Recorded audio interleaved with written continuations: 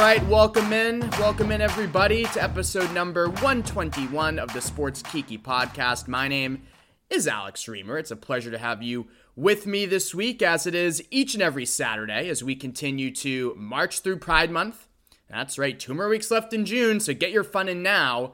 My bank account is drained, I am emotionally drained, and over the next 2 weeks, it will be interesting to see what hit zero first. The amount of money in my bank account or the amount of serotonin I have left in my body. I guess we'll see. That's what Pride Month is all about, right? Trying new things. But welcome into the show. Great to have you with me, as I mentioned. Hopefully you enjoyed the interview we had last week with Michael Powell of the New York Times, who wrote that really great in-depth feature story on Lia Thomas, trans inclusion, and the future of women's sports. I'm a journalist geek, so I love conversations like that, talking about the nuts and bolts of how you report a story of that magnitude. And it's just proven as we continue to go through the weeks here, it really is a powder keg issue, trans inclusion in sports. You have this atmosphere where one side feels, and I would say rightfully so, feels attacked and in danger by straight up hate that's happening on the right side of the political aisle.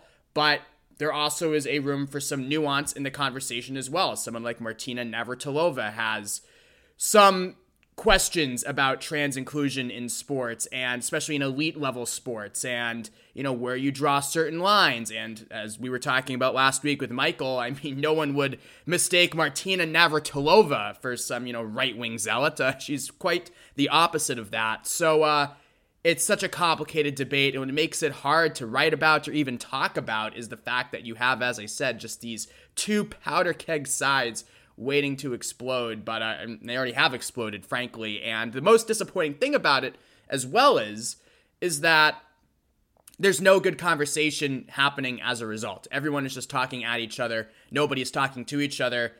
And unfortunately, I'm not sure how and if that changes, especially in the near future, given just our insane political climate right now. And I mentioned that at the start of the show because we're going to close the show this week with a similar note, just about the insane and vitriolic and really, I think, horrible culture that we have pertaining to a lot of these issues. The Red Sox held their Pride Night this past Wednesday. I attended along with 70 some odd members of my flag football league. It was a great night, but what was not so great was seeing a lot of the social media replies to the Red Sox posts about Pride Night, and I have some thoughts on that I will share at the end of the episode. So stay tuned. I think it's going to be worth it. But, I hope I should say that, right? Because I'm the one who's going to be saying them.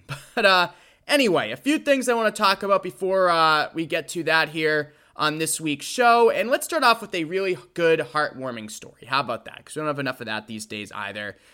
Maybelle Blair is the inspiration behind the iconic film A League of Their Own, which was released in 1992. A League of Their Own, of course, chronicles the All-American Girls Professional Baseball League, which was started up when the U.S. entered World War II. Many Major League Baseball stars were drafted to serve overseas, so some Major League Baseball owners started the All-American Girls Professional Baseball League. It lasted from 1943 to 1952. And as I mentioned, the movie A League of Their Own, about that, I'm sure you've seen it. And Maybelle Blair was one of the players who was most responsible for the inspiration behind that film. I mentioned Maybelle Blair because, well, she's still alive and kicking at 95 years young, and she publicly came out this week. That's right, at the Tribeca Festival, Maybelle Blair, 95 years old, publicly came out as gay. She was speaking at the Tribeca Festival to promote the Amazon series titled A League of Their Own. What's that about? The All-American Girls Professional Baseball League, as you would surmise. And I just think that Maybelle Blair had just such a beautiful message, for anyone out there listening, saying, I think it's a great opportunity for these young ball players to realize they're not alone and you don't have to hide. I hid for 75, 85 years. This is actually basically the first time I've ever come out. I mean, come on. How does your heart not melt when you hear that? She also had some advice for some young gay athletes, girls. there is a life for you and follow it. I got into a lot of trouble with some of those ball players. And now decades later, she's free to tell some of those stories. And it just shows you that it's never too late to come out. It's never too late to be yourself. 95 years old. And just to, at that age, to have it still makes a difference, right? To be able to live publicly, live openly. So that's a great story. Maybelle Blair, one of the inspirations behind A League of Their Own, publicly came out this week at 95. A couple of good baseball stories, too, this week, because why not? Last week, I spent a lot of time, and I think rightfully so, talking about the Tampa Bay Rays and that whole incident, that whole snafu at their Pride Night a couple weeks back, where at least 6 pitchers refused to wear the special Pride logos, and just the beyond insulting explanation that they gave for that. You know, they're not looking down on us by any stretch. They actually want us to feel loved and welcomed, but they didn't wear the Pride patch because they don't want to encourage our behavior, you know, encourage our choice. Like, yeah, okay. So, you know, we love you and respect you and accept you, but we just don't want to encourage what you do. Yeah, I totally see how those two ideas go hand in hand, right? Well, Liam Hendriks is the star closer for the Chicago White Sox. He's very demonstrative on the mound, and he's just as passionate about his support of LGBTQ rights. He had a great interview this week with The Athletic talking about his role in the White Sox annual Pride Night and how signing with a team that hosted a Pride Night was actually one of his requests in free agency. Yes, this is what Liam Hendriks said he would tell any team that he was negotiating with. Quote, "It wasn't a demand. It was a simple question of, do you guys have a Pride Night? And if you don't, that will be something that we need to look into. It's because I don't want to necessarily go to a team that doesn't do it." So that's great, number one. I mean, talk about that. That Liam Hendriks says he's one of the better closers in baseball. He says that one of the prerequisites to him to sign with a team was whether or not they hosted a Pride Night. So that's number one. Number two, Hendriks raises the White Sox Pride flag before their Pride Night every season. And he also elaborated on what it means for him to raise that flag. He says, quote, "It's something that I've believed in. The biggest thing is making sure that hopefully it starts more of a trend of other people being willing to do it. And then the more people that are willing to do it, the more people are willing to come out publicly and say, I'm fine with this. And I'm hoping it strengthens the resolve of those people who may be on the fence about coming out, that may be on the fence of telling family, friends, peers, or teammates, or anything like that, and fully embrace it." And that is right on the money, and it's a great quote from Liam Hendriks. And it really illustrates the power of allyship, because allies, straight allies, do play a big role in promoting LGBTQ inclusion and LGBTQ rights. As Hendriks said, the more people who are willing to come out and not just, take part in perfunctory Pride Night celebrations, but the more athletes who are actively supporting and actively promoting their Pride Nights. Mark Canha of the New York Mets is a great example. He's an outfielder for the Mets, and he was tweeting all week about their Pride Night, which happened last night, Friday. One of his Twitter messages was, "Where are all my beautiful LGBTQ people at? You're going to be at Pride Night?" More stuff like that. We need more Mark Canhas. We need more Liam Hendrikses. And if we had more of them, as Liam Hendriks said, fewer athletes would feel pressured to stay in the closet because more and more people would outwardly be coming out and supporting them. And it would represent this inverse reality, because the reality on the ground now, in so many cases, is you're playing on a team, and this applies to high school, college, rec level, what have you, pro level to an extent, college. You're playing on a team, let's say a male team, and I'll stick it to men because the women are light years ahead in a lot of this stuff, but you're on, let's say, the basketball team. And what do you hear your teammates say? You hear them saying homophobic slurs. You hear them tossing out these words in casual conversation. And then at Outsports, we tell the stories a lot where they build up the courage, they come out, and then they find out that they're loved, they're embraced, and it's a huge relief off their shoulders. But they're afraid to come out because that's the kind of talk they hear leading up to it. A lot of casual homophobic slurs. What Liam Hendriks is proposing is the opposite of that. He's proposing an environment where if you're a closeted player, a closeted athlete, you're playing on a team and you hear your teammates embracing LGBTQ pride. You don't hear your teammates casually throwing out anti-gay slurs. And if that was the environment, I bet you a lot of athletes would feel a lot less afraid about coming out, right? It makes sense. It's because yes, it is supportive when they come out. We find that time and time again. But wouldn't it be great if that fear wasn't there? And a big part of alleviating those fears is creating a more welcoming environment. And you do that not just by stepping out on the Pride Night once per year, but you do that by actively engaging and actively supporting the LGBTQ community, as Liam Hendriks does so well, and as Kevin Youkilis does too. Kevin Youkilis is a 2-time World Series champion, 3-time All-Star. I'd call him a Red Sox great. And, I think Youkilis, I talked with him this week ahead of the Red Sox Pride Night, and he gave me some really great quotes about what LGBTQ inclusion means. And I think this one right here, again, hits the nail on the head, ties right into what I was saying about Liam Hendriks. He says, honestly, it's not even about the celebration. It's what you do after the celebration.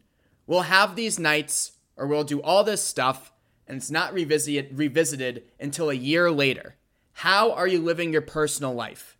Being inclusive is not about having a night, or having a day, or having a month. It's more the way you live your life and the lifestyle you want to live. Here, right? I mean, it's great that Pride Nights are now ubiquitous across pro sports. Every Major League Baseball team is hosting one this season, with one shameful exception, the Rangers. As I've said before on the show, there is power in the symbolism of seeing your favorite athlete wear pride caps, such as every player in the Dodgers or Giants, and other rainbow-colored items. It shows that LGBTQ people are welcome on the field. But as Youkilis says so well, symbols or slogans without corresponding action are hollow. It's a lifestyle. How do you treat people on a daily basis? How do you talk to people on a daily basis? And Youkilis also said this. He told me he's pretty certain that he played with a gay teammate during his 11-year big league career because, well, the numbers say he probably did. And Youkilis said, if I ever played with anybody, I wish they would have felt comfortable enough to let me know that so I could be there to stick up for them.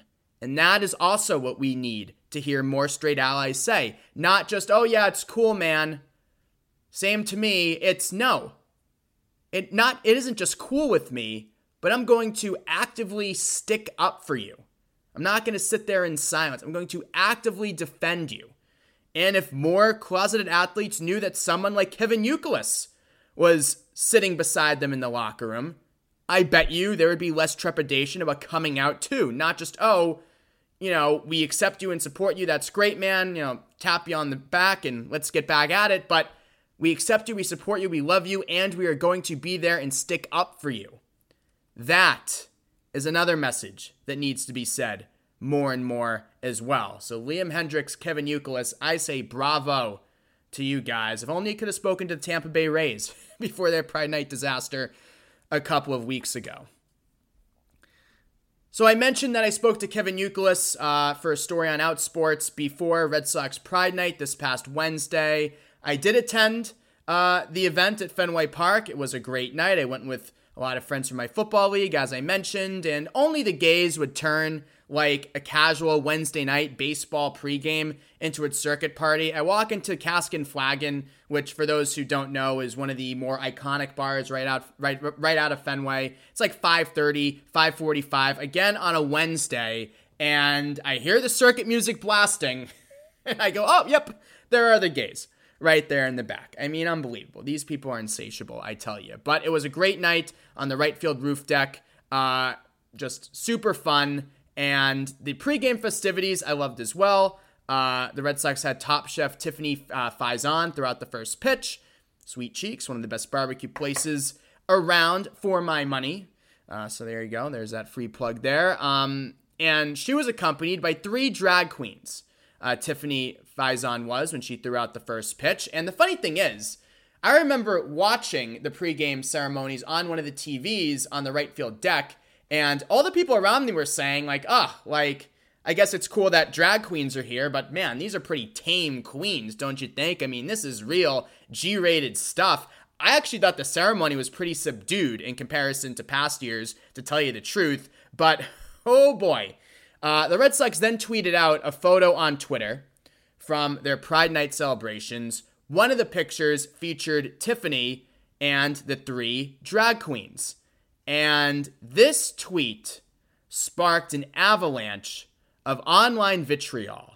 There were 207 quote tweets as of this recording, hundreds of replies, and so many of them were not just negative, and were not just nasty, but were downright vitriolic, downright venomous. Grooming night at Fenway is what a number of people tweeted out. Another sampling. Anyone who thinks this is okay or family friendly seriously needs to get their heads checked out. This is disgusting, is a refrain that you read quite a bit. And the drag queens really spurred all of this. They've become a huge target on the right for some reason. It's been going around Twitter the last few weeks with these right-wing trolls filming drag queen story hours at local libraries. 5 Proud Boys, a far-right group, disrupted a drag queen story hour in California this week. One of the men was wearing a t-shirt with an image of an AK-47 in the middle, with the words, "Kill your local pedophile," plastered above it. We had white nationalists, 31 of them, arrested at a Pride event in northern Idaho last weekend. Police found a smoke grenade in their car. They appeared ready to crash the events and riot. I mean, this stuff goes beyond words. They are now showing up to Pride events, and they're looking to riot, and they're looking to threaten, and they're looking to incite violence. I mean, especially given the recent spate of mass shootings we've had across the U.S. I mean, these Proud Boys go into a drag queen story hour at a library in California, and one of the guys is wearing a shirt with a big AK-47 in the middle of it, and "Kill your pedophile" written, "Kill your local pedophile" written above it. I mean, I don't think it's hyperbolic to say that we may have an atmosphere one day or a situation where one of these guys doesn't just wear a shirt with an AK-47 that says "Kill your local pedophile," but actually does it, right? I mean, Pulse happened, just a few years ago, and it seems like the environment is just swarming with that. And I just found the vitriol attached to these Red Sox tweets to be so horrible and so sad, and just really leaves me seething with anger. Because number one, the whole drag queen, it's just the notion, grooming night, groomers night at Fenway. What does that phrase infer? It infers pedophilia. It infers that drag queens or those support drag queens are pedophiles, when they're just artists and they have more creativity in their pinky fingers than any of these right-wing trolls have in their entire bodies. So that's number one, and it's just, and somebody is going to get hurt, somebody's going to get seriously injured. This is not okay, and it is just downright disgusting, and it's just picking on people who are expressing themselves. It's picking on people who are performing and having a good time, and that's the thing that really bothered me about the Red Sox Pride Night pushback. I was there, as I said, at the park, and it was nothing more than just a nice night where people who usually don't feel welcomed at sporting events felt welcomed to go to Fenway for a night and enjoy the game. That's all that was. Why in the world would you possibly have a problem with that? And then the comeback is, whoa, we don't have a problem with pride. We just had a problem with these drag queens. I mean, kids were in attendance. All right, fine. So take away the drag queens. You would still have a problem with Pride Night. Then it would turn to, why do they have to fly the rainbow flag? Or, all right, I have no problem with Pride Night, but why do the gays have to be so loud? Children are in the stands, and I was sitting next to a couple, who were hugging, holding hands. I mean, do you see that slippery slope? So, okay, it's not the drag queens, and it's going to be something else, and it's going to be something else, and it's going to be something else. Just be honest, you don't like gay people, and now it was relatively dormant for a few years. I'm talking about the attacks on gay people, but it is now ratcheted up to levels that I don't know if I've seen in my adult life, frankly, the amount of vitriol that's out there in these online super right-wing communities, and I don't usually let Twitter upset me, but as I just told you, this is not just stuff that trolls are saying online. They are disrupting pride events. They are showing up to drag queen events with shirts with AK-47s on them, threatening violence. That's a situation we live in now. And I just can't for the life of me understand why a pride night, which again is just all about people who don't usually feel comfortable going to a sporting event, going to the park and enjoying themselves. Why does that bother you so much? What are you afraid of? How insecure are you that you're afraid of a drag queen? It's just sad.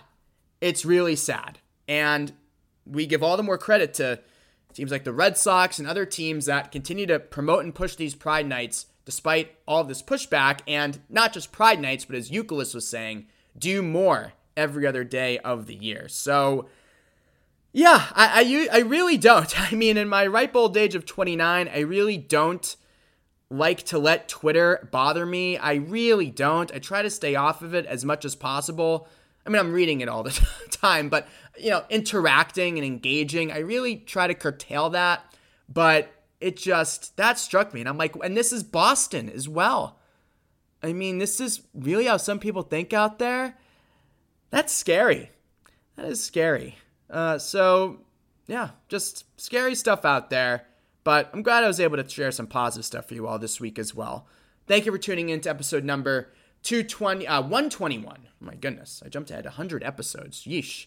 We will get there one day, but not yet. It is episode 121 of the Sports Geeky Podcast. Thank you as always for listening. If you have any show ideas, guest ideas, topic ideas, you know how to find me. My Twitter DMs are open against my better judgment. @AlexReamer1 is my username. That again is @AlexReamer1. So long. I'll talk to you next Friday. Or next Saturday, rather.